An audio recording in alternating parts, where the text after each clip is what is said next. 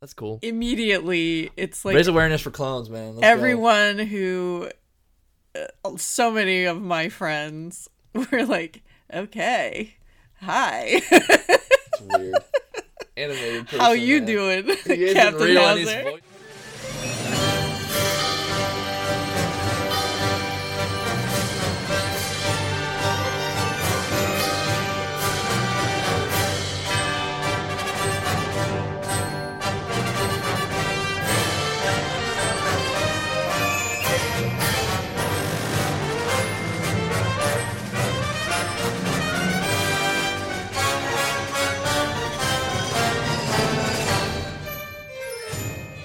Hello there, and welcome to episode 41 of Unknown Regions podcast. I am your host, Michelle, and with me, as always, is your other host, my son, Colin. Yo. We took last week off for no reason other than, I don't know, we just... No reason. The week got away from us, first of all. I have a reason. Well, I didn't. Okay. No reason. You better watch yourself, bro. The week got away from me. Okay. And also it's a two-parter. So True. It seemed like it was probably subconscious on my part that the week got away from me because I was probably subconsciously thinking two-parter. Why don't we just put it all into one episode? We did that with Clone Wars, didn't we? We didn't do every episode, I don't think. Well, you know, our schedule's never a schedule. It's just... No, but we didn't decide to do every new Clone Wars season episode individually, I think. We started that, and then we were like, yeah, I don't we even should remember. switch. No, yeah, we did. But Mandalorian, I know we tried to do weekly. And Every episode, yeah, we did. We were going good on this one until the two-parter hit. Oh, yeah, that's fine. So, yeah, we're going to talk about... going up the day of the next episode. Right. Bruh. This is basically what we've come to. This is how we roll now. Are there, like, current events or no? Not that I can think of off the top of my head. Okay, let me think. If I have anything. We're the Bounty Hunters. Yeah. Comic. I think we mentioned it last time. Issue 2 came out. Yeah. And it's weird. I like it. I think it's cool. It's like it's like Han's worst nightmare. Basically, every woman he's ever been involved with in the same room. It's pretty good, actually. But they're not really doing anything with it. It seems they're just kind of there. But I'm sure that's what they were thinking. We should put like everyone that he's had a problem with in one room. Yeah, it's kind of comical in that way. Yeah. I'm not really sure. People just like keep showing up. It's like, come on, man. Yeah, spoiler alert for this comic, by the way. Yeah. I'm not really sure why Kira's she's being mean. Like, what happened? I mean, there's a lot of time that passes. I know. Like 20 years. I'm curious why she's being so mean. But, yeah, it's interesting. I'll give it that. It is. I like the music. It's the music. What are you talking about? The music in the... Well, you watched the YouTube video version? Yeah, but that was like a bootleg. We don't talk about that. Oh. Okay, well, somebody does the music for it. That's good. Yeah, we're not going to talk about that, Colin. Like, the person who writes the music for that... Well, okay, but I don't even... It's definitely, like, that caliber could definitely be in a video game somewhere.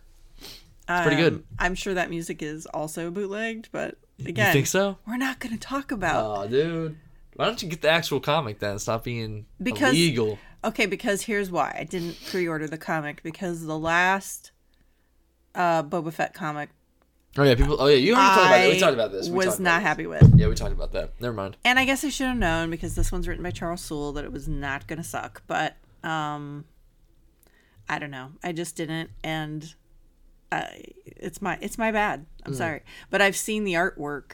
Like, it's probably a variant artwork cover that I saw that is gorgeous. Nice. And it has Leia on one side and Kira on the other. And then in between them in the background is Han and Carbonite. And I'm like, oh. That's cool. It's feeding my love triangle. Yeah, it's rough. Oh, I love it. That's tricky. I love it. Quiet now. Hello? But anyway. Okay. Yeah. Interesting. That's cool. Interesting. I also kind of have a mini current event, but like no need for the theme. I'm not editing that for this. Aw. Come on. The using Star Wars to teach kids. Oh, yes, elaborate. Colin has got a few students, and he's coaching the drum line in his old marching band from high school. Yeah.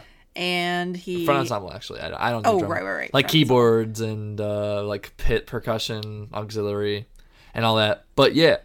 So, like, we're using melodies from Star Wars, like we're doing Imperial March, we're doing like a bunch of stuff that they know. A lot of the kids in this ensemble are fortunately very like fond of Star Wars too, I found. Oh, really? Yeah, like people are wearing shirts like all the time, and I'm like, yo, okay, this is like very different than what it was like when I was in. Are you promoting our podcast to these children? No. Go hand out buttons. What are you doing? I should teach them the melody of... Actually, I was considering, instead of doing the main theme, of just teaching them Unknown Regions, because that has a lot of intervals in it too. Do it, bro. I might, but yeah, but not just Star Wars, like Jaws 2. Jaws is like the minor second. Everybody knows that, and because a lot of these, everybody knows that. Like a lot of kids don't know. Actually, originally Dvorak Symphony No. 8, but I'm not gonna everybody does not know that. That's what they don't know. Everyone knows. Everyone knows that it's Jaws, though, dude. Everyone. If you live in this country, you know. Course. Well, I mean, you know Jaws when you hear it, for sure. So, yeah, and I'm using like those melodies to find and like within those melodies are intervals that are very important to the melodies, and like they're kind of the reason we all know them so well is because they're constructed so well together. And part of what I do when I teach is I try to teach intervals, but a lot of kids in high school, they don't learn that very often. Like you have to learn that yourself in this high school, the one I went to. You don't really get taught that. So I'm trying to teach them on the fly while we're learning all this music, and the easiest way for me to do that is to pick melodies they know. Like one of the kids learns the main theme to Zelda, like how to play it, and I'm like, okay, well this interval is this interval is this. So whenever you hear that, whenever I say minor third, just think, okay, Zelda theme or Imperial March or whatever, Perfect Fifth, Major 7, like stuff like that. So, but why are you such a good teacher? But why? Because I taught myself, dude. Probably because I taught myself. Well, and also, honestly, in our True. Between my family and my husband's family, there are probably the force is strong with this family. No less than 5 music teachers between the two families. So yeah, you got the gene, I guess. But that's how I learned, and I guess I kind of use what I did to learn music myself to teach other people because it worked for me. So I just assume. Which I probably shouldn't do. I do some things that are practicum based, like this is what you have to do to teach people things, like Circle of Fifths. There's really only one way to do that. But when it comes to like learning music, I'm like, use whatever tools you can to just play the music, you know what I'm saying? And I just give mine first, my tools. But yeah, it's always helped, man. Dude, literally the only reason one of the biggest reasons I literally got into DePaul was because I had to take like an oral test to get in at first, but then I had to continue taking oral training, which is, for all those who don't know what oral training is, it kind of is what it sounds like. It's ear training. It's ear training. You have to like hear intervals and know what they are. You have to be able to write melodies after you hear them on sheet paper, like from scratch, from top to bottom, and like all that stuff. It's really hard, actually. Like I'm pretty bad at it, to be honest. But the only reason I really got through it was because I know those melodies like so well. And I'm like, okay, if that sounds like the Middle of Lay's theme, then it should be a minor 6. You know what I'm saying? So, like, serious, man. Star Wars, bro. John Williams has basically given you a giant oral training crib sheet. Yep, pretty much. To cheat from. Pretty much. So, if anybody's listening. Cheating, though. I mean, I'm quote-unquote cheat from. Yeah, okay. So, if anybody's thinking about going to music school. Dude, study up, dog. And just listen to Star Wars and figure it out. You can even find these themes. You can find people who just put it together on a free software and posted the PDF online. Just print off the sheet music, learn it if you want to, or just look at the intervals and then listen and be like, oh, okay, that's what that is. I mean, I wish somebody had told me that when I was younger. Dude, it makes it so much more easy. But I don't know how people do it without that, to be honest. Like, I could never have done it. Really? So, yeah. I think you probably would have, because your ear would have trained to a different thing instead of Star Wars melodies, but whatever. But helpful. I should say, though, John Williams melodies, because I use that's true. Jaws, I use Star Wars, I use Indiana Jones, I use Superman. Superman's super helpful, actually, because that has ba ba ba ba. That's like the fifth. Mm-hmm. Ba ba ba ba ba ba ba ba ba. Like that part. That's the major 7. That really high leap. Oh, okay. Which is a tricky one to find in melodies, actually. So that one's really helpful. Which is actually just the opposite of a minor second, which is the Jaws theme. It's weird. They're like related, but anyway, that is current events, I guess. Very cool, though. Good job, Colin. And next rehearsal today, I'm sending you with Unknown Regions stickers to give out to your. Oh, do you have them? To your front ensemble. Do you have stickers? Yes, dude. Upstairs? I ordered a bunch of stuff in anticipation of Celebration last year, which of course got canceled. So I'm sitting here with a ton of stickers and a ton of buttons. Yeah, dude. Just collecting dust. So yeah, they'll take that. They'll probably make fun of me rather than listen to the podcast. But that'll be very funny. No, I bet you they would. You should, you know what? You know how you're always giving your private students listening assignments? Star Wars. Should be like, listen to Unknown Regions theme and report back and be who wrote it. and you better not. You better so be mean. Careful because I wrote that. That's so stupid. I would never do that. That's so egotistical. They would laugh though.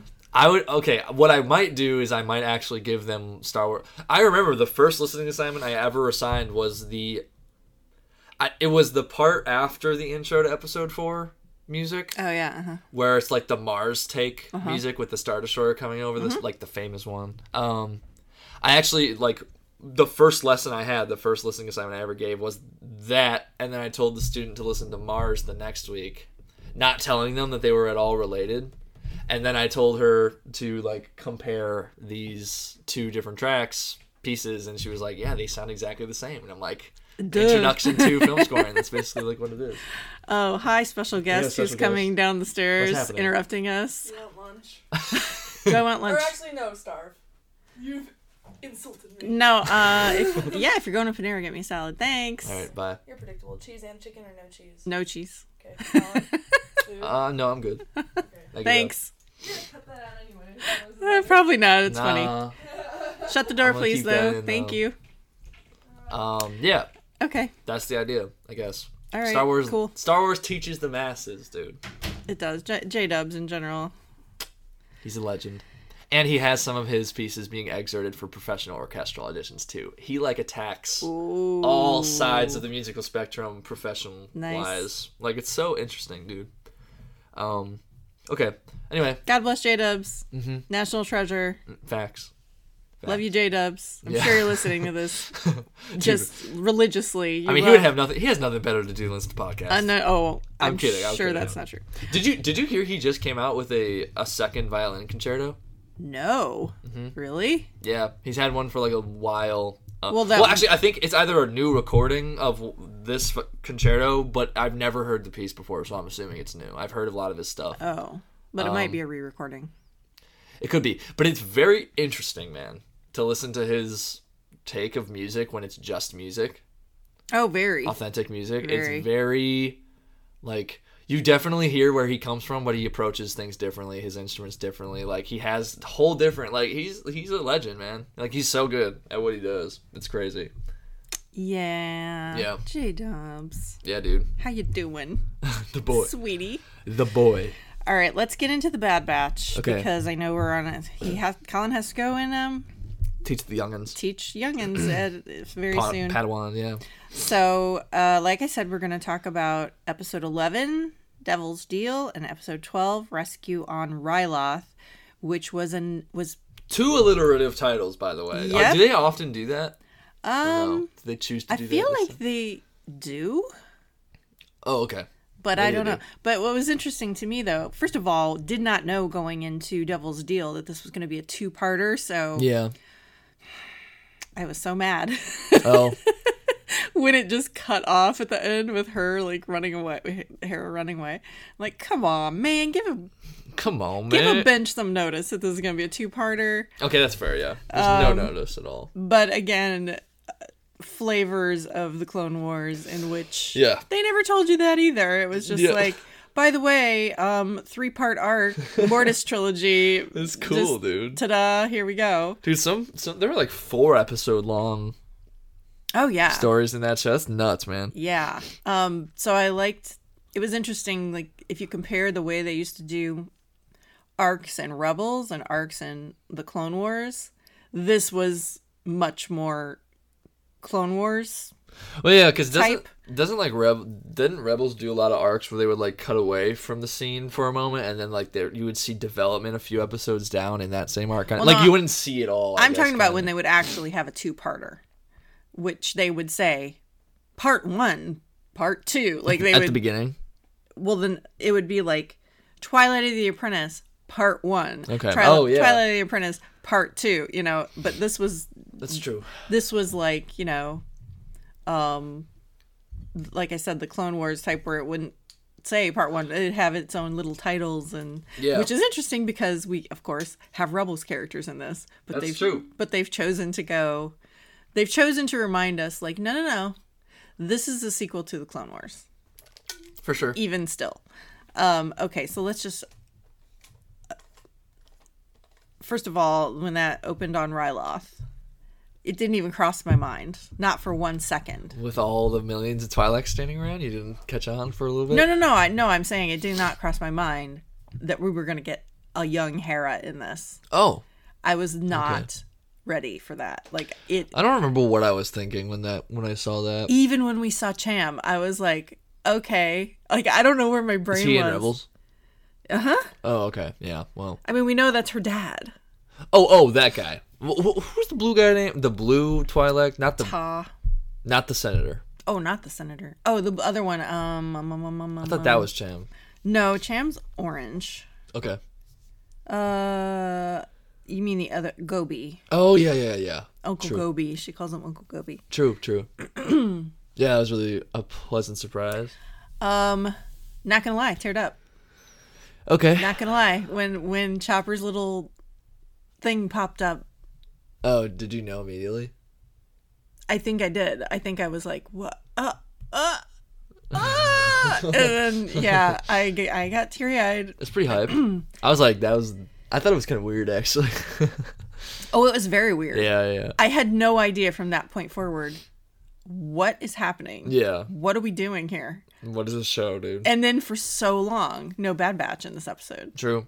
Which I thought was cool. I thought it was very cool. I thought it was an interesting, like, storytelling approach to just do a case study of another character and then have them come in later. Like almost switch the roles of the whole game. Like, make the Bad Batch the guys who come in as It's very interesting. I really, really liked it a lot. And, and just taking that episode by itself, it was so odd because, like I said, the entire episode, I had no idea it was going to be a 2-parter. Yeah, I get it. Yeah. So it was very weird to me when they just popped up and then left. Yeah. I was like, what? Huh? Yeah, I like okay. it. I mean, I went with it. I always kind of try to go with it. So, but it obviously made perfect sense when the second episode happened, and it's like, aha, they have to come back and help. So are they? Remind me. Is the Bad Batch done with Sid now? Well, no, because this was an assignment from Sid. Okay, but they're not owed any. Like, they're just doing it now out of them wanting to do it. Like, they don't owe anything. I don't think they owe her anything, but they still need money. So this is how they're earning their living. Well, okay. I kind of hope the next one's about the Bad Batch, though. Let's get back to the point. Here, I think the way that this ends is definitely game on until the end of the season. Now that I kind of had that little inclination as to what's coming, now I'm gonna be very upset if it doesn't happen. Okay, well, we'll talk about that. Let's not jump the gun. Okay. With that, but so yeah, this opens on Ryloth, and we see Cham Syndulla, his wife Eleni. Yeah. Senator Ta, and Admiral Rampart, and I think we see Crosshair pretty quickly too. Mm-hmm. Yeah. So we've got like a whole political intrigue sort of plot going on here. Doesn't it start off with his monologue at the top of the... Whose monologue? Rampart. He talks to the people, like kind of what happens in the episode before, actually, right? I get the order of these episodes confused. When was the one when they went to Raxus?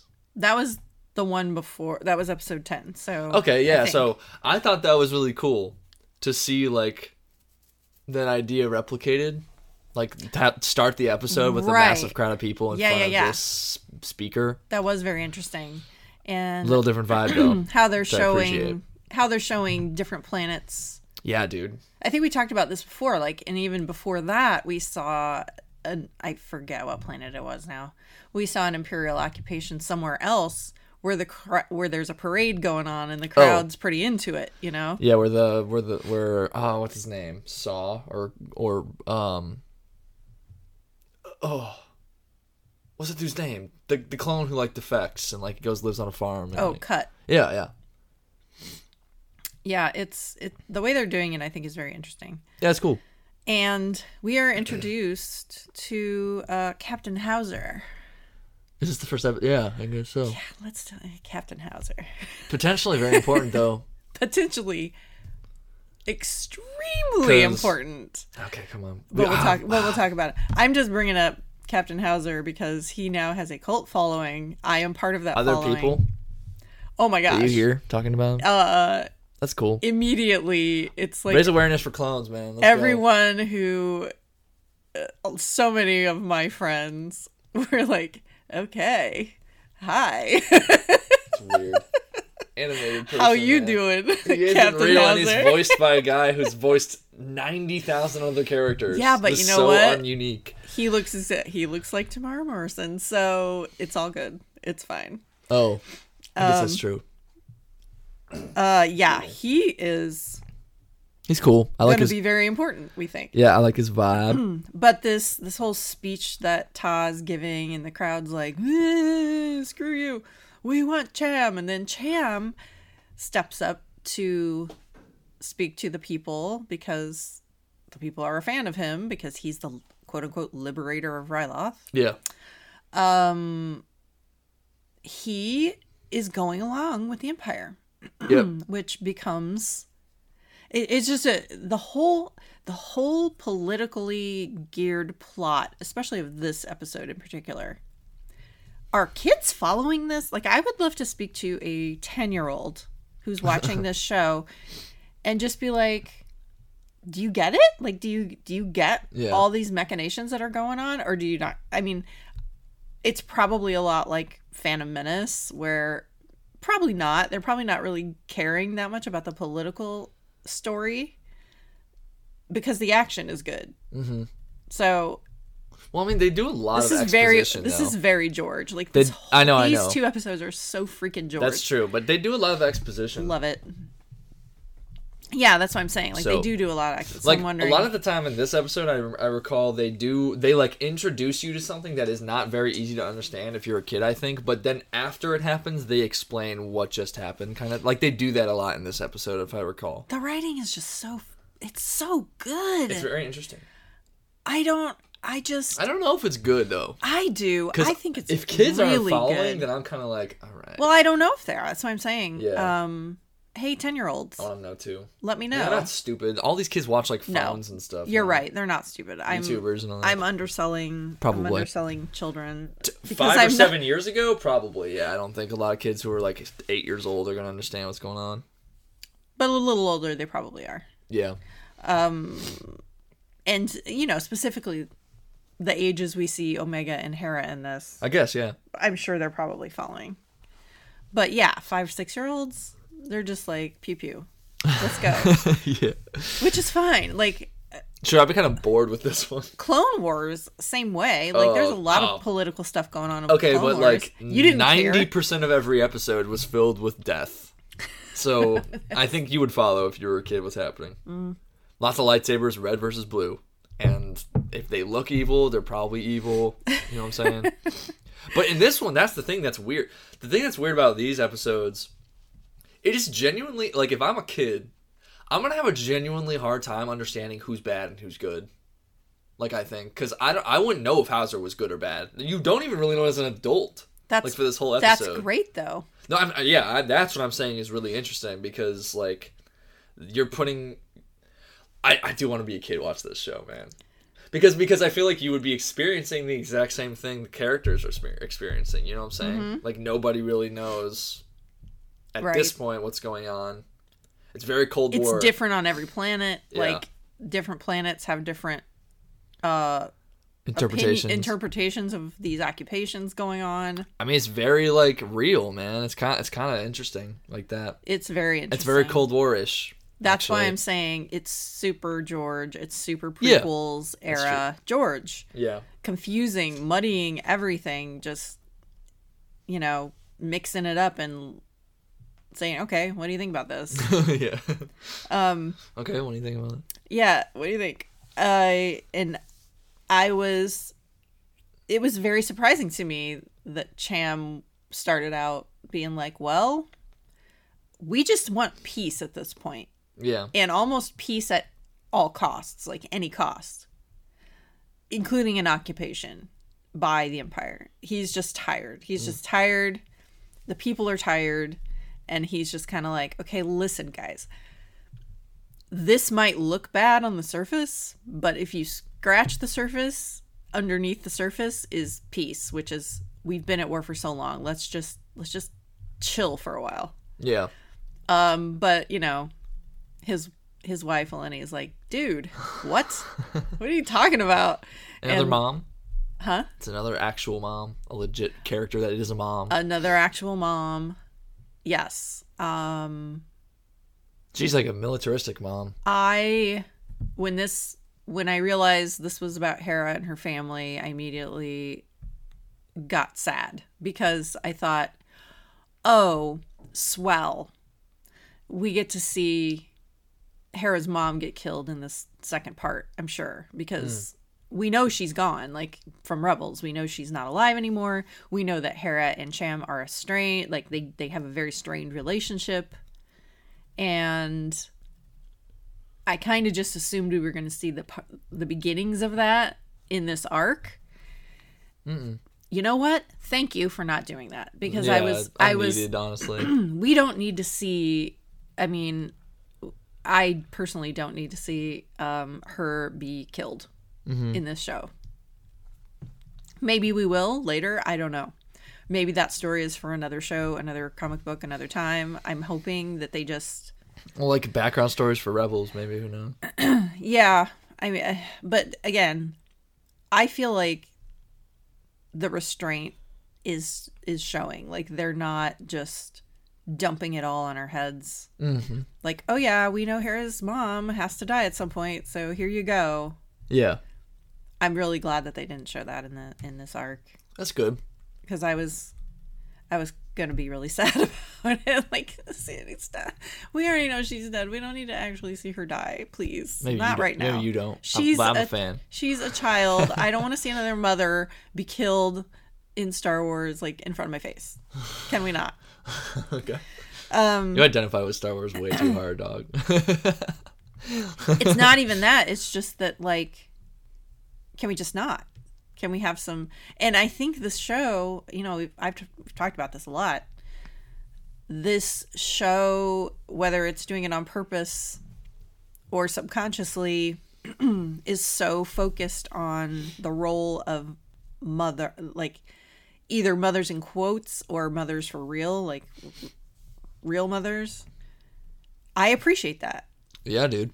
I appreciate the heck out of it, and I'm just really glad that they did not go down that road, particularly in this show or this arc. I mean, I keep saying too, like, well, okay, partially true, partially maybe not true. I think because the Bad Batch is so stereotypically, like, when we saw the Bad Batch in the Clone Wars, it was very masculine. Well, yeah, a lot of people had a lot of hesitation about the show because of it, like, oh, you know. But they're balancing, is what all are I'm trying to say. They're trying to balance. Yeah, and I think they're doing a fantastic job. I actually think they're showing, and I like this, I actually think they're showing a lot more feminine gaze just all over. I think the only time they have introduced a character who is purely masculine gaze that we've gotten so far is Cad Bane when he was in that episode. I don't think there's ever been like an episode where there's been a character introduced or something that's like totally for the masculine, like oorah type of dudes, you know what I'm saying? Yeah. Which I like. So yeah. I again, I can't think of one. I don't I don't get the opinion that this show isn't good. Like, I don't get it. Like, well, obviously, what am I seeing that people that don't like it aren't seeing? I guess. And I just keep... Well, what are you not seeing that they're seeing? Well, I know what they're seeing. The grumbles mostly pertain to too many cameos, and I'm like, no. You can't say too many cameos about this show unless you're going to say it about the Clone Wars too, and we've talked about this before. The time period in which the show is set, and Mandalorian. Well, I have issues with and we've talked about that too. How this show is doing it right, in my opinion. They're doing pretty well. Mandalorian seemed just tacky sometimes with how they would just drop a beloved character in for no reason. Yeah. This here that I'm this show. Yeah. The setting, the timing of when this is set. Of course you're gonna have it. But here's what I think is funny though. It's like, sorry, I'm stretching. We're actually recording during the day for once. Yeah, this is weird. It feels odd. It is weird. I got up, got my coffee, came down here. Yeah. But it's funny because the Bad Batch is a cameo. That's what I think is so stupid, bro. It is. The show is about cameos. It's to show you... It's literally a spinoff. It's to show you... It's Laverne and Shirley. All right, it's to show you character development with all these cameos. That is the point. So, like, if you don't like... If you are just straight up against seeing people come back, I understand that because, like, there are just some people who are 100% and will always be against anything with a trace of nostalgia. Like, that's fair. Like, Dad's kind of like that, which I totally understand. But Dad is also, like I said, kind of like that and liking this. And the reason he's liking it is because they're doing development, dude. Like, it's not like Mandalorian. It's not like Clone Wars either. Honestly, Clone Wars didn't do a lot of development. I actually thought they did very nicely developing a little bit of Maul in the comeback season. I know you're against that, but like, I actually did that. I'm not against it. Well, you don't like him a lot, and I think like you don't like the vibe surrounding him. Basically, I didn't really see any character development with him, but okay, whatever. Okay, I mean, you know, in Clone Wars, I mean, I'm not gonna get into detail. I definitely did, and I just think like that's what justifies it for me. I'm not going to say I like it or not. I'm honestly kind of indifferent about it. Like, it's cool always to see, like, childhood characters come back for me. Because it's, like, my equivalent of you seeing Boba Fett, kind of, I guess. Not totally dramatic, but it is, like, seeing Cad Bane again, dude, was crazy. Like, 100%. But, like, if they were doing that and then nothing happens, like, yeah, then I'm going to be like, well, what the heck did I just watch? But I'm not like, what the heck did I just watch? It makes all the sense. The cohesion. I guess. The integrity is really one of the... Like, the fact that it's like a good piece of music. It's like, every time there's a character brought back, they play an integral role. It's not just that they're in it. It's that they're actually part of the episode. Like, they contribute. And on the flip side, they gain something and develop as a character to go further on into their story, basically. If that makes sense. It's like they're kind of handling it well for both sides is kind of what I'm saying. I completely agree with that. And the fact that there's a lot of bounty hunter stuff going on in this, sure. Why wouldn't there be? They're sending people after Omega. They want her back. Yeah. She's valuable. The Kaminoans aren't going to go out and get her. You know what I'm saying? They're not. They're not. Yeah. So, I mean, and again, dude, like, call these cameos, but that's also a reference to a theme, which is in episode 5, when Vader sends out bounty hunters to go get, like, the crew, you know what I'm saying? So again, it's like, if you call these cameos that are useless and just fan-pleasing material, like, yes, to an extent it is, I think, but it's also Star Wars, and, like, there's literally no new things when it comes to Star Wars. Like, they recycle metaphor, they recycle theme, they recycle characters, they recycle music, they recycle literal composition of shots. Like, they like to do that all the time. So if you're getting mad about that with this show, it's like, you're missing a lot. Like, I think, personally, you're missing a lot because they do that all the time. It's like, I don't know why this is the one you're getting mad about, I guess, is one of the... It's not just the one. Like, here's the problem. because Mandalorian went off the rails Okay. a little bit in season 2 with all the insane, like, Ahsoka, Boba Fett, Cobb Vanth, like, all these cameos, big names. People were sort of primed and ready to dislike this because, yeah, we're seeing familiar faces in this as well. But like we've been saying for the last 20 minutes, it's done in a way that does not feel gratuitous to me. It's done in a way that's, well, like you said, there's a vibe Integrity. There's a vibe of integrity with this that cringe is not there. Like, it's just not there. Like, as much as I like the character of Ahsoka, Also, it was cringy to me when she popped up in Mandalorian. Like, they also like a little make the characters trophy wives. You know what I'm saying? Like Yes. they'll put them up and they're like, oh, like Yeah. the choir practically comes out in Mandalorian. It's like, dude, that is so unnecessary. And I really like how they handle. I'm gonna bring us back to the topic though. I really like Hera's cameo because, like, number one, she's a completely different character in this episode. Like, Yes. she's not the same, dude. No, very different So like, person as a kid. you're gonna get mad about a cameo in this regard. It's like, dog, it's not. It's like black and white almost. It's as far apart as like it is stretching the idea of a cameo so much, and you're just gonna get mad about It's it not because even you're a cameo triggered. at It's like this point. don't get triggered. I mean, it is a cameo, but it's not. I say it's a cameo, but a very wider like definition of cameo because it is technically the same person with the same name. Frankly, Chopper is the cameo. You know what I'm saying? He's He's the genuine. Yeah, he's like literally the same, which is funny. He's zapping people and being a brat. So like, there's always a reason for it beyond the cameo. I guess the integrity is what I'm talking about. I'm just gonna keep saying that. that's exactly, like, they and the fact that they did not cut this story off already having killed off Eleni and giving us like, oh, so that's what happened. They didn't. Yeah. Now we're left to wonder, okay, so look at Hera as a kid. Look, she has a great relationship with her parents. Yeah. It's What? interesting. And now we're sitting here wondering what happened still. We're going to see that story later. But I don't know if I want to. I mean, I do want to because I love Hera and I want to know. But again, like, the restraint that they showed in putting a pin in that and kind of winking at us and saying, yeah, that's a story for another time. Let's get back to the Bad Batch now. Like, I suppose. love it. I Yeah, loved it's good. it. It's good Perfectly executed, in my opinion. for sure.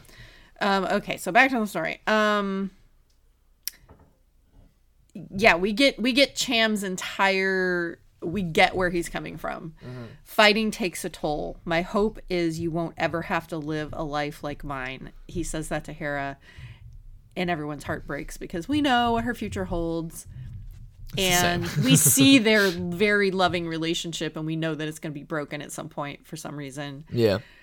And so, again, just like, God bless, the writing is good. I mean, It's probably so just good. because you see him in both of these parts, and like Cham never is like the resistance fighter type of guy. He's kind of always like, yeah, but like I want peace and like all that. Yes. So that's probably why Hera's like, yo, you're whack, dude, and I'm gonna go do my own thing. I mean, maybe at some point, yeah. But by the end of this episode, though, that he's all in on the rebellion. Like, he says, like, this is what we're doing now. Bad Batch, are you in? And Hunter's like, I got my own situation to worry about. I really can't be joining a rebellion right now. So he's already flipped by the end of the arc, realizing, obviously, at this point, the Empire bad. Yeah. Peace, whatever. Like, we got to fight now. Empire bad. But this line that he says to her is kind That's of good. Yeah, it's kind of good. broke my heart a little bit. There are good lines. In this one. They're such good ones. Okay, so the big-ish moment is, they've given up all their. Cham tells everybody, lay down your weapons. It's all namaste up in here right now. Yeah. We're just gonna chill with the Empire. Sorry, my throat's starting to go Bruh. bad. Sorry. Let me have a drink of water. All right.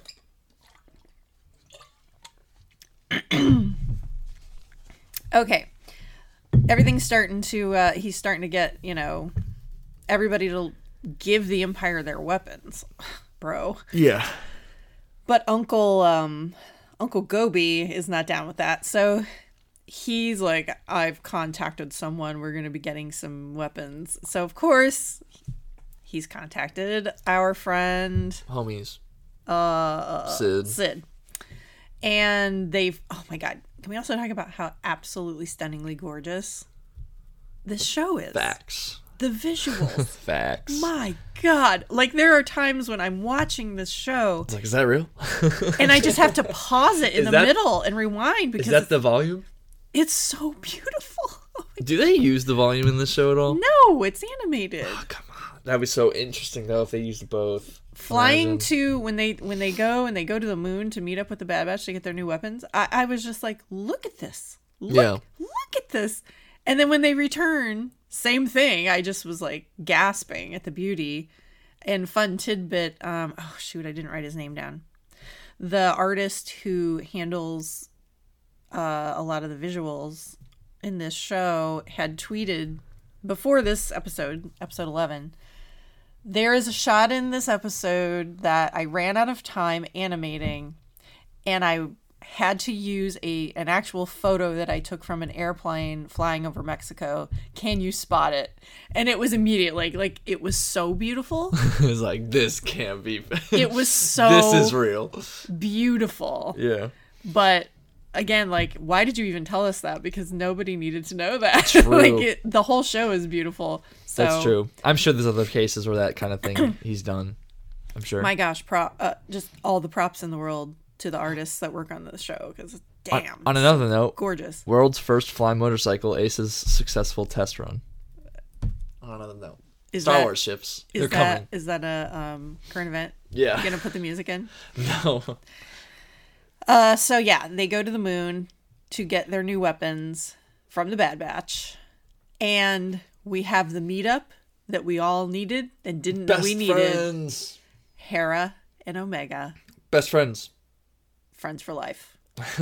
Friends for life. And also someone noted the Bad Batch now passes the Bechdel test because Hera and Omega, when they're talking about the ship flying, like all kind of, she's showing her bunk. I don't know what test you mean. What is The this? Bechdel test is a thing where if you have two women in a scene together, do they talk about something other than a man?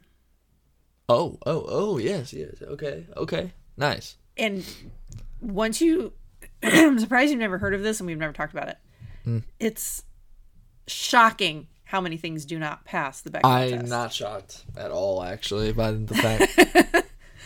But the fact that the Bad Batch passes the Bechdel test at this point Woo! already. Nice, dude.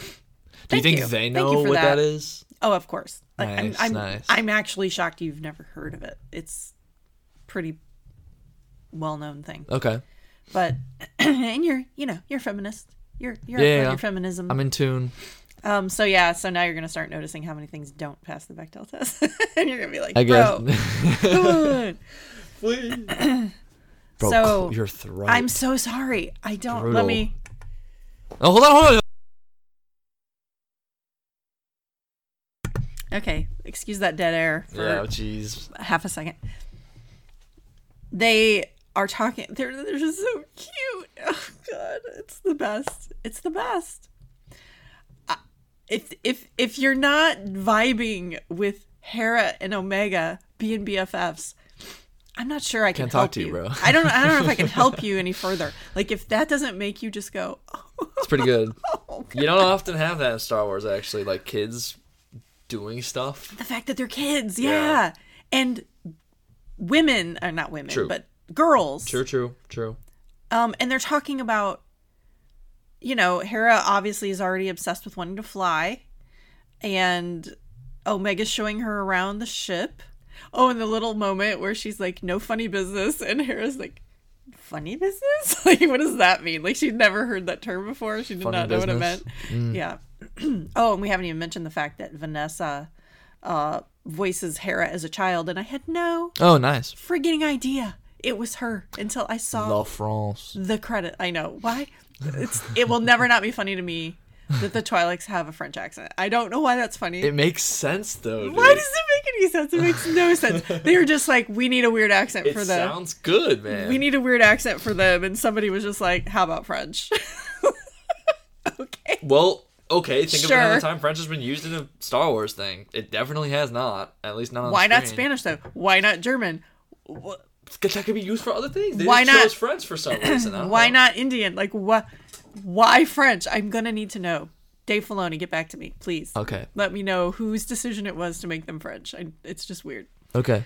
But yeah, the fact that I had no idea it was her. She floored me. I was so surprised. For sure. Great job. Snaps. Ooh. So they meet, and then they leave. Yep. Bye, Peace. Bad Batch. See you later. They yeet. Surprised. That was a surprise. Yeah, true. It was. Okay, what is happening here? And unfortunately, they get caught. They're tracked. On their way. They are tracked by friggin' Crosshair. My boy. My homie. Colin is in love upset. with Crosshair, I'm and upset. I'm You're just leaving like, my boy in the dust, man. God, he's annoying. Okay. He's so good. He's such a good character, though. How do you mean annoying? No. He's literally the coolest character in this whole show. I agree with you that he's a great character, but I also think he's supposed to be annoying at this point. You're supposed to just be like, what annoying do you mean? The Like, word annoying is not the right word. Okay, it's not the right for, word. Dude. He stresses me out. How about that? Okay. Yeah, I mean, heck yeah. He's stressing He me reminds out. me of the Terminator, actually. The vibe you get when you watch the Terminator, it's like, like this dude is like literally programmed to kill you, dog. Because how are so we supposed cool. to be feeling about him at this point? I don't know. Man. I'm almost just like, cut your losses, guys. It's over. Like, Dang. cut your losses. They don't really seem to be trying to help him. So No, they're not. In fact, this is the second time now where they've been faced with him being there, and they almost just like turn tail and run because they're just like, we can't This is too do much. it. Like, he knows every move we're gonna make. It's too hard to outsmart this guy. He knows us too well. yeah, So a little bit of an Ender's Game type of thing. it's just It's weird. it's great. It's great. It's weird though because great. the whole Bad Batch plot is very different from their little situation. Like the vibes change completely 100% for me. When it's like when Crosshair's in the building, it's like the literal show has just changed gear. Yes, And then it changes true. back to its other like Sid gear and going on missions little thing. It's weird, dude. It's like His- two shows in one. It's kinda His odd. musical motif too. Oh yeah. It has no business being as good as it It is. really doesn't have any business. It's so good. Terminator again. It's That very music is Terminator. very Terminator, dude. You're right. It is. And for some reason, Blade Runner 2049. I don't really know why. But there are the replicants, so like understandable, kind of like programmed to do like something. True. True. Oh. What? We're stupid. We are? Bruh. Yeah, some people So are loud. heavy-footed in our house, Dude, stomping around. how did I okay. not even think of that? What? Oh, The whole replicants. thing about like replicants, like the whole free will concept being so embedded in their story, and then like the Bad Batch, specifically Crosshair, I guess, but like that is totally a thing. Like, Yeah, interesting. Kevin Kiner, were you inspired by Blade Runner 2049? or Blade Obviously Runner you in were. general. Like, dude, maybe. I mean, everyone is. Every sci-fi thing seems to nowadays be about free will, which is Blade Runner. So, Kind of. Yeah. free will of robots and stuff like that. Um. Anyway, yes, his music's cool.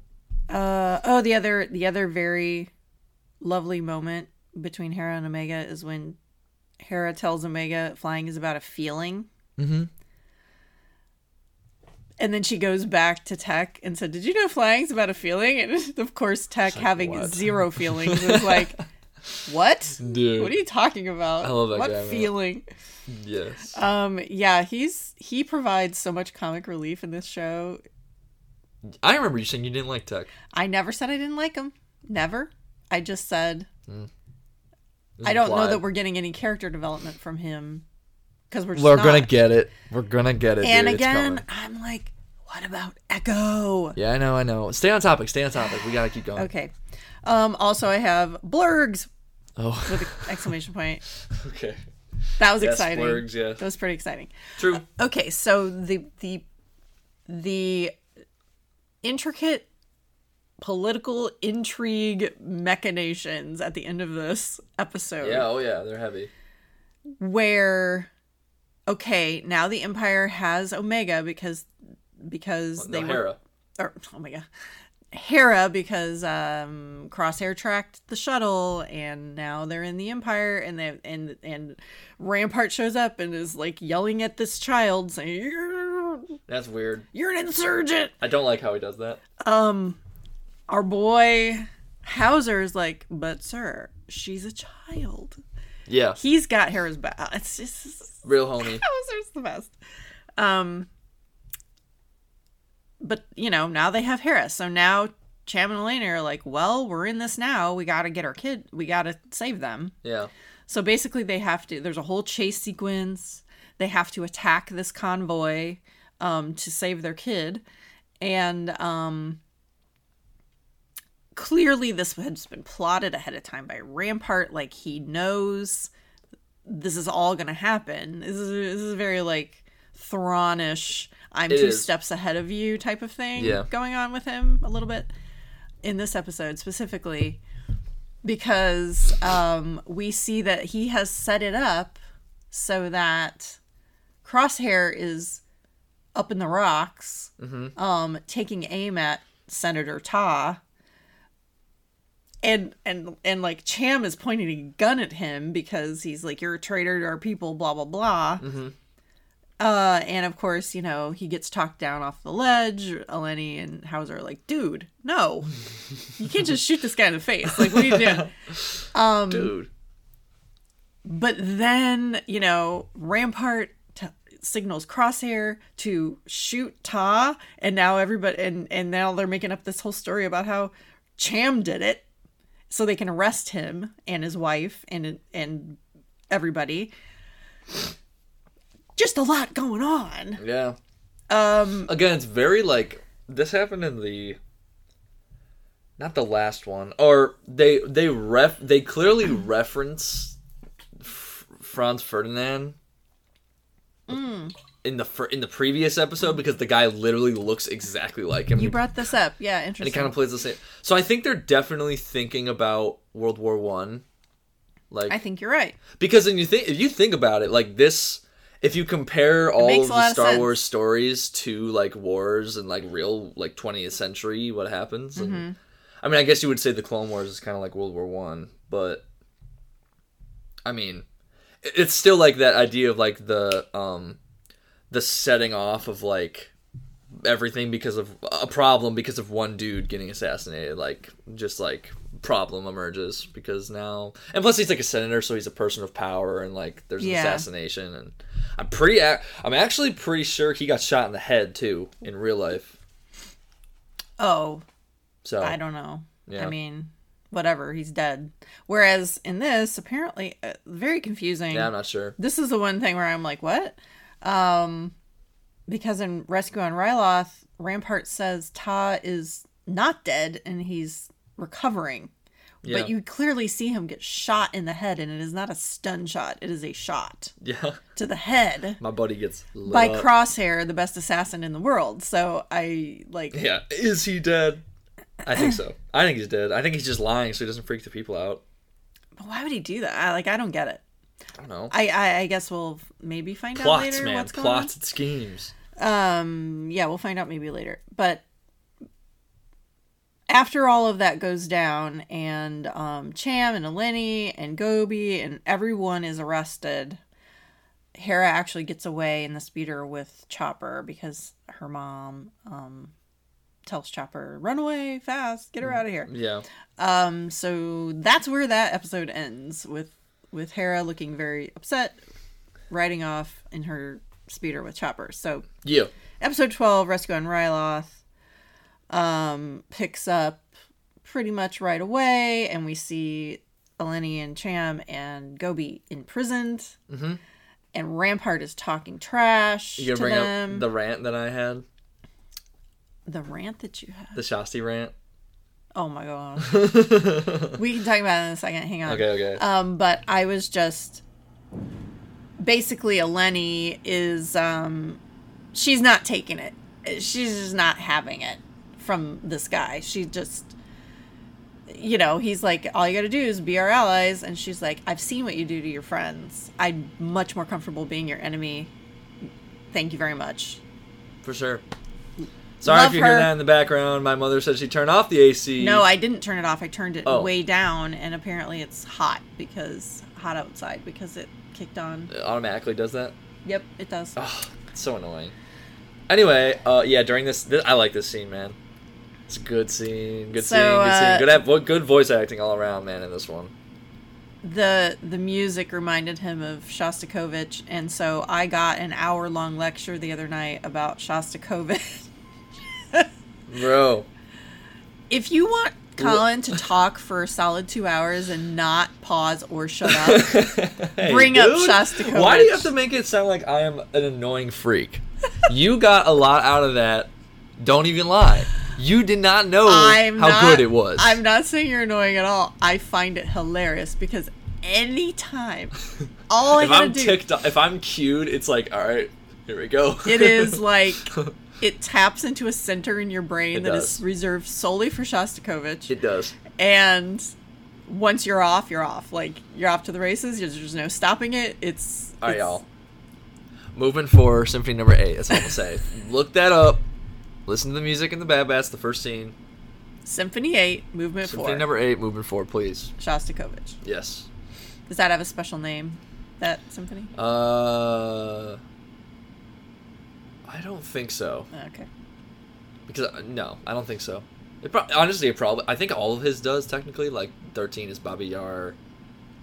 7 is Leningrad. If anybody would like to do a podcast with Colin about Shostakovich, I'm sure he would love it. That'd be so good, dude. I should literally do a solo podcast once a week for an hour where I just talk. Oh, God. To nobody. To nobody. I can do that. I can easily do that.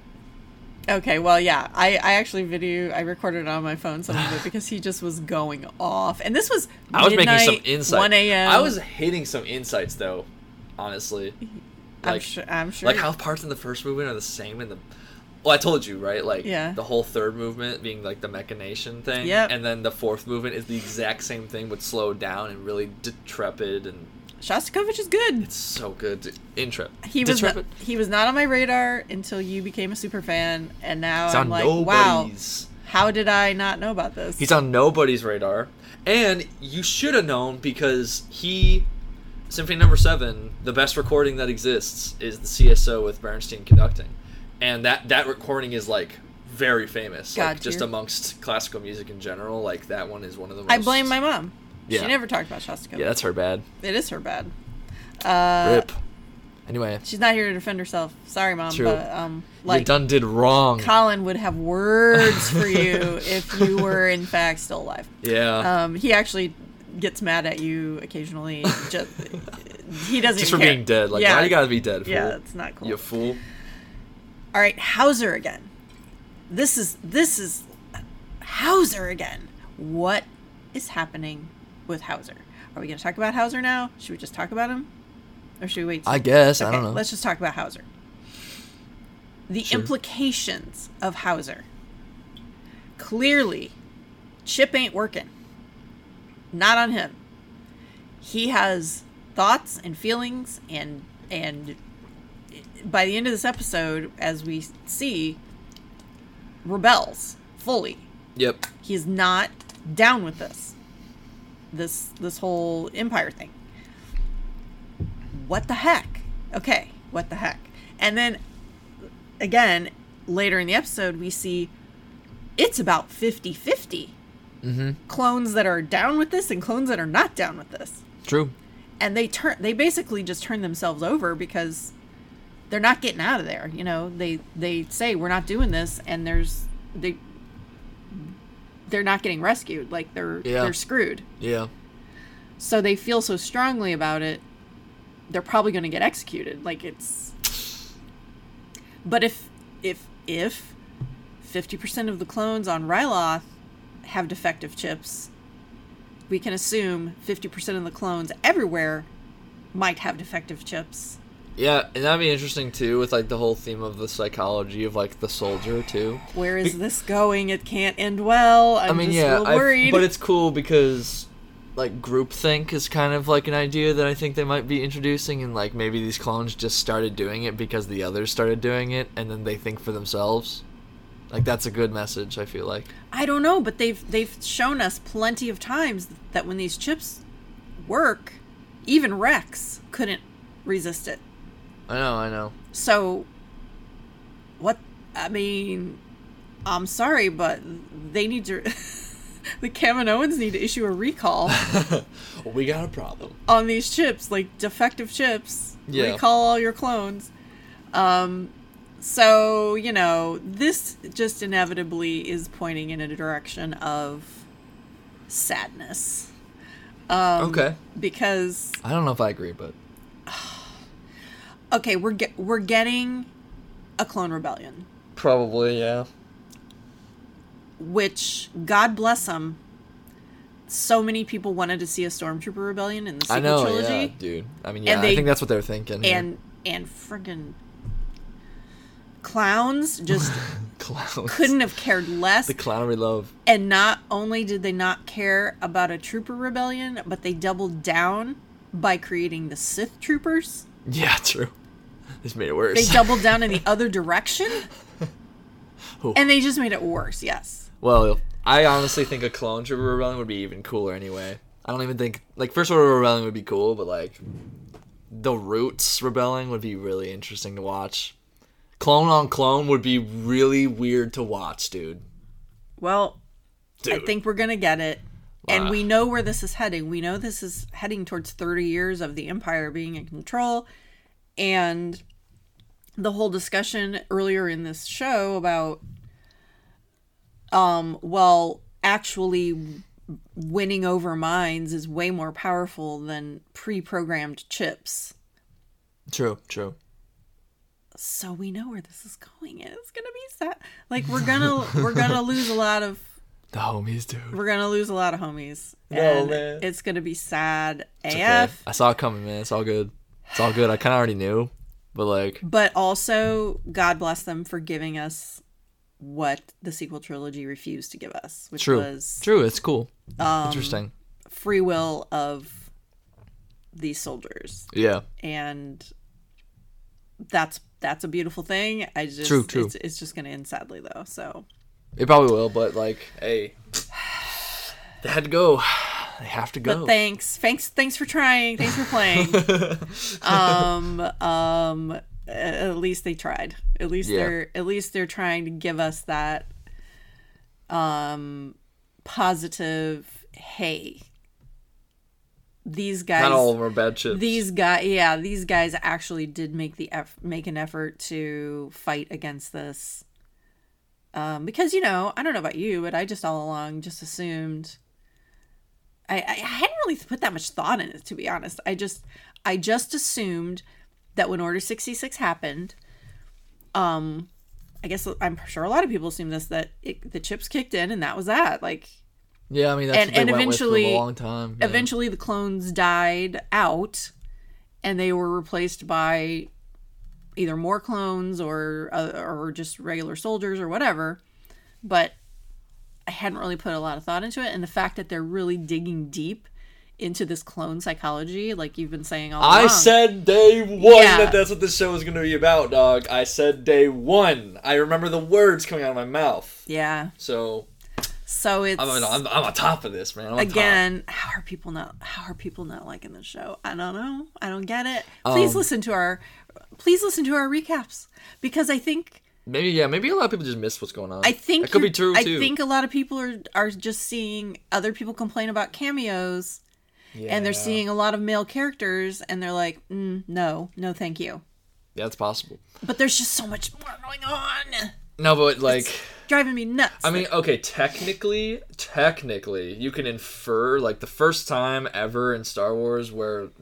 you were kind of hinted at this idea of maybe the clones actually do have like conscious awareness of what they're doing and can change their minds. Yeah. which is basically what's happening. That's how I refer to this as. Like, they're consciously aware of what's going on. Is Star Wars Battlefront, like the OG.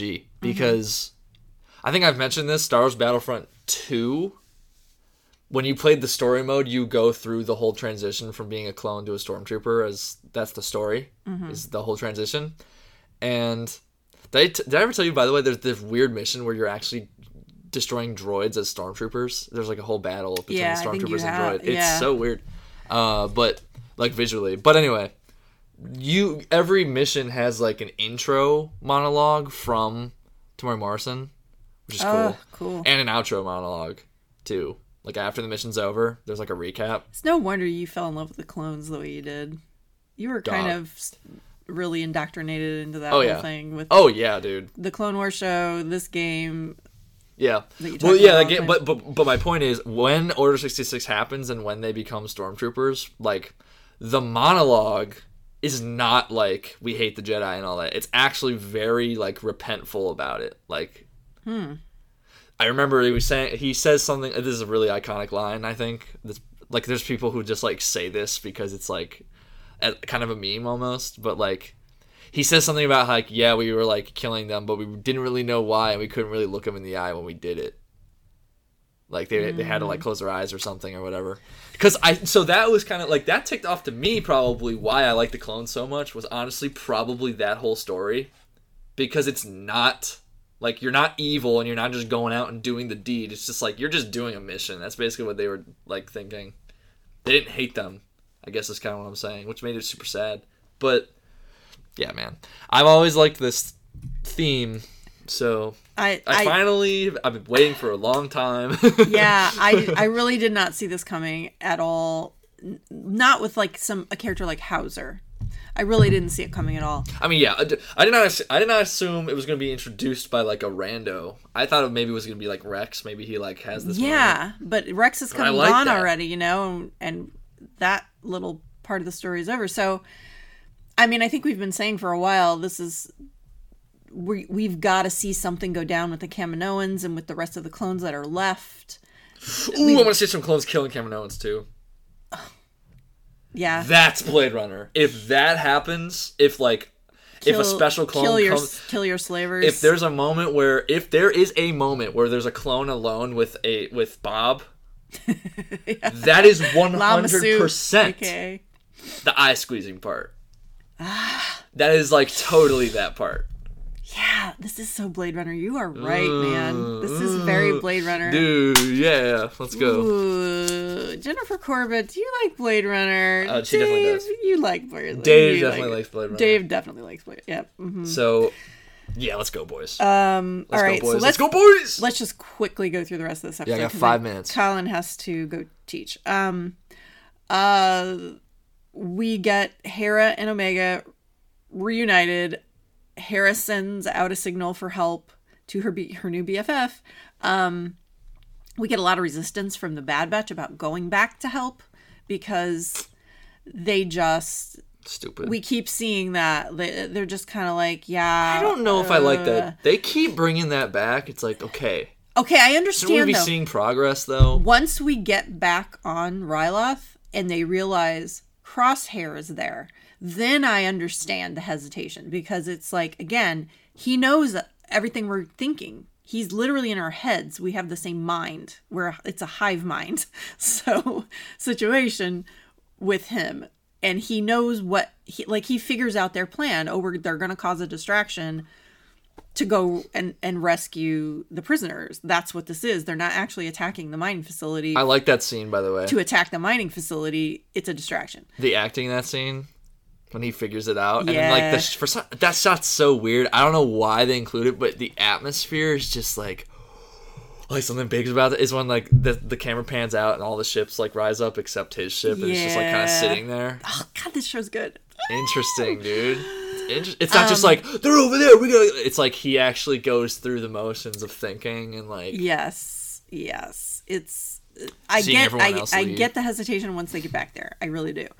I don't have a problem with that. But it's always about they don't want to help people though. That has been happening a whole bunch, and then Omega has to be like, but like, and then And then he's like, yeah, he's right. She's right. We gotta go. I love it's kind of like the Peanuts teacher version of the Bad Batch. Yeah. But we get this team up, like real team up between Omega and Hera. That's cool. To cause the distraction, we see Hera taking off for the first time. They make a point to say earlier in the first episode how they haven't taught her how to take off or land yet because that's difficult. and they're just kind of like, okay. But one of my favorite line from this entire episode is when they are flying and they're taking out cannons. That's what they're trying to do so that the Bad Batch can go in and rescue Hera's family. Tex says, your dangerous and uncontrolled maneuvering is as confusing to them as it is to us. Yeah, it's like I'm sure a kid's not gonna understand that line. It's a great line. It's kind of a loaded line, but it is very funny. It is a great line. And we have another really cool line I thought was when the Bad Batch is being hesitant about going in because now they realize they've lost the element of surprise. The probe droid has taken their picture. Crosshair's going to know they're there. This is just like, this ain't going to work. Yeah. Omega says to Hunter, she's trying to save her family. I'd do the same for you. Yeah, I don't know why. That just was like... I mean, yeah, but... And then she calls them her brothers. Yeah, I thought that was kind of weird. Felt weird. Felt odd because you keep calling them dads. It's like, okay, well now it's weird. But it took me aback. It really did because I wasn't thinking of it in terms of that, but she sees them as her brothers. Yeah, dude. Which means she's going to see Boba Fett as her brother. Yeah, it's true. Which means what's going to happen? I don't know. I don't know, dude. I don't know. But 1 minute. Yeah, that line was very interesting. I had one more thing I wanted to say. Cool shit move by Tech. We just throw that in there. Cool shit move. Oh. Epic shit move. Yeah. So Tech's not getting a lot of props. Move. Yeah. As a pilot. True. That was a move. That was a move. And also beautifully shot. True. Beautifully animated. Yeah. Beautiful sound. Very good sound. Telling you. That ship's cool. Tech's cool. You remember how I was like practically campaigning door to door about Star Wars rollout and how no one was watching it and it was so much better than people were giving it credit for? Yep. I'm going to start campaigning door to door for this show. I think. Okay, yeah, dude. This show is amazing. It's got it all, man. And people are just sleeping on it. It's got the violence. It's got the love. It's got the... I don't know. I don't need to go on. It's got everything, in my opinion, that I like. I rarely get a lot of Star Wars that has literally everything I like. The only thing I would ask for is better music. That's all. Oh, it can be better. Ouch. It can be, dude. You're writing Star Wars music. You gotta excel beyond expectations, dog. That is my anticipation. You have to. That is as high as you're gonna get probably in your career, honestly. So yeah, I'm being real here. Yeah, well, that shots fired, I guess.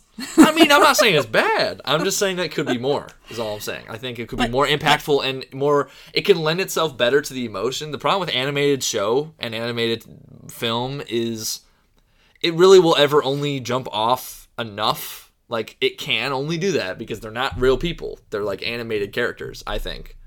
It's always going to be on a two-dimensional level. I don't know. I get very emotionally... But imagine it with better music, is all I'm saying. Like Avatar... Yes, but we know this man has it in him. We absolutely I know. Maybe he's waiting for it. He has Clone Wars season is very, very good. Yes. So maybe he's just waiting for it. We have 4 more episodes left. I think 4. And yeah, we'll see. I expect it to be very emotionally gripping, like we've talked about. What we think is coming. I think it's gonna. I think he's just like sitting on it. Yeah, we'll go. He's sitting on it. We'll see. So Colin is about ready to. Literally, I gotta go to the bathroom too. Run out of here because he's gotta go teach. Yeah. So, just parting thoughts about this arc. Very unexpected. Really loved it. A lot more going on than just a freaking cameo. So please stop saying that because it's just not the case, in my opinion. They're not doing it for cheap thrills. It's really, really emotionally engaging. Hera and Omega forever, basically. Anything else? No, that's good. I'm good. Howzer is now top tier clone. Like, Okay. he has shot up through the rankings. He's Nice. maybe like Wrecker, Howzer. Okay. I'm calling it. He's in the top 5. That's right. Okay. If you would like to reach out to us, we are on Twitter at UnknownReachPod, but normally I'm at my private handle, which is at FreyAdjacent. We have an email, unknownregionspod@gmail.com. Colin is on Instagram at Colin_MJ_Whitlick, and we are both on Facebook. I'm going to be going on vacation, so we may or may not have an episode next week. We will see how that goes. Probably not. So Yep. take a week off, guys. For sure. And we'll see you probably in a couple of weeks. Yep. Anything else? No, I'm good. That was good. He's literally... I need to go. make noise with your Oh. mallets that you have in your hand that he's literally ready to run. I need to go. All right, so hey, Colin. Yo. See you around, kid. Peace.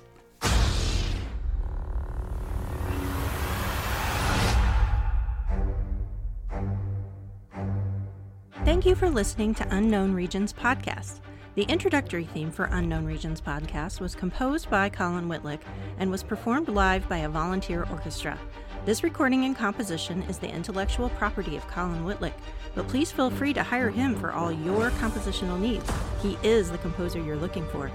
All the opinions expressed on Unknown Regions Podcast are of a personal nature and in no way reflect that of Disney or Lucasfilm. Thanks again for listening. See you real soon.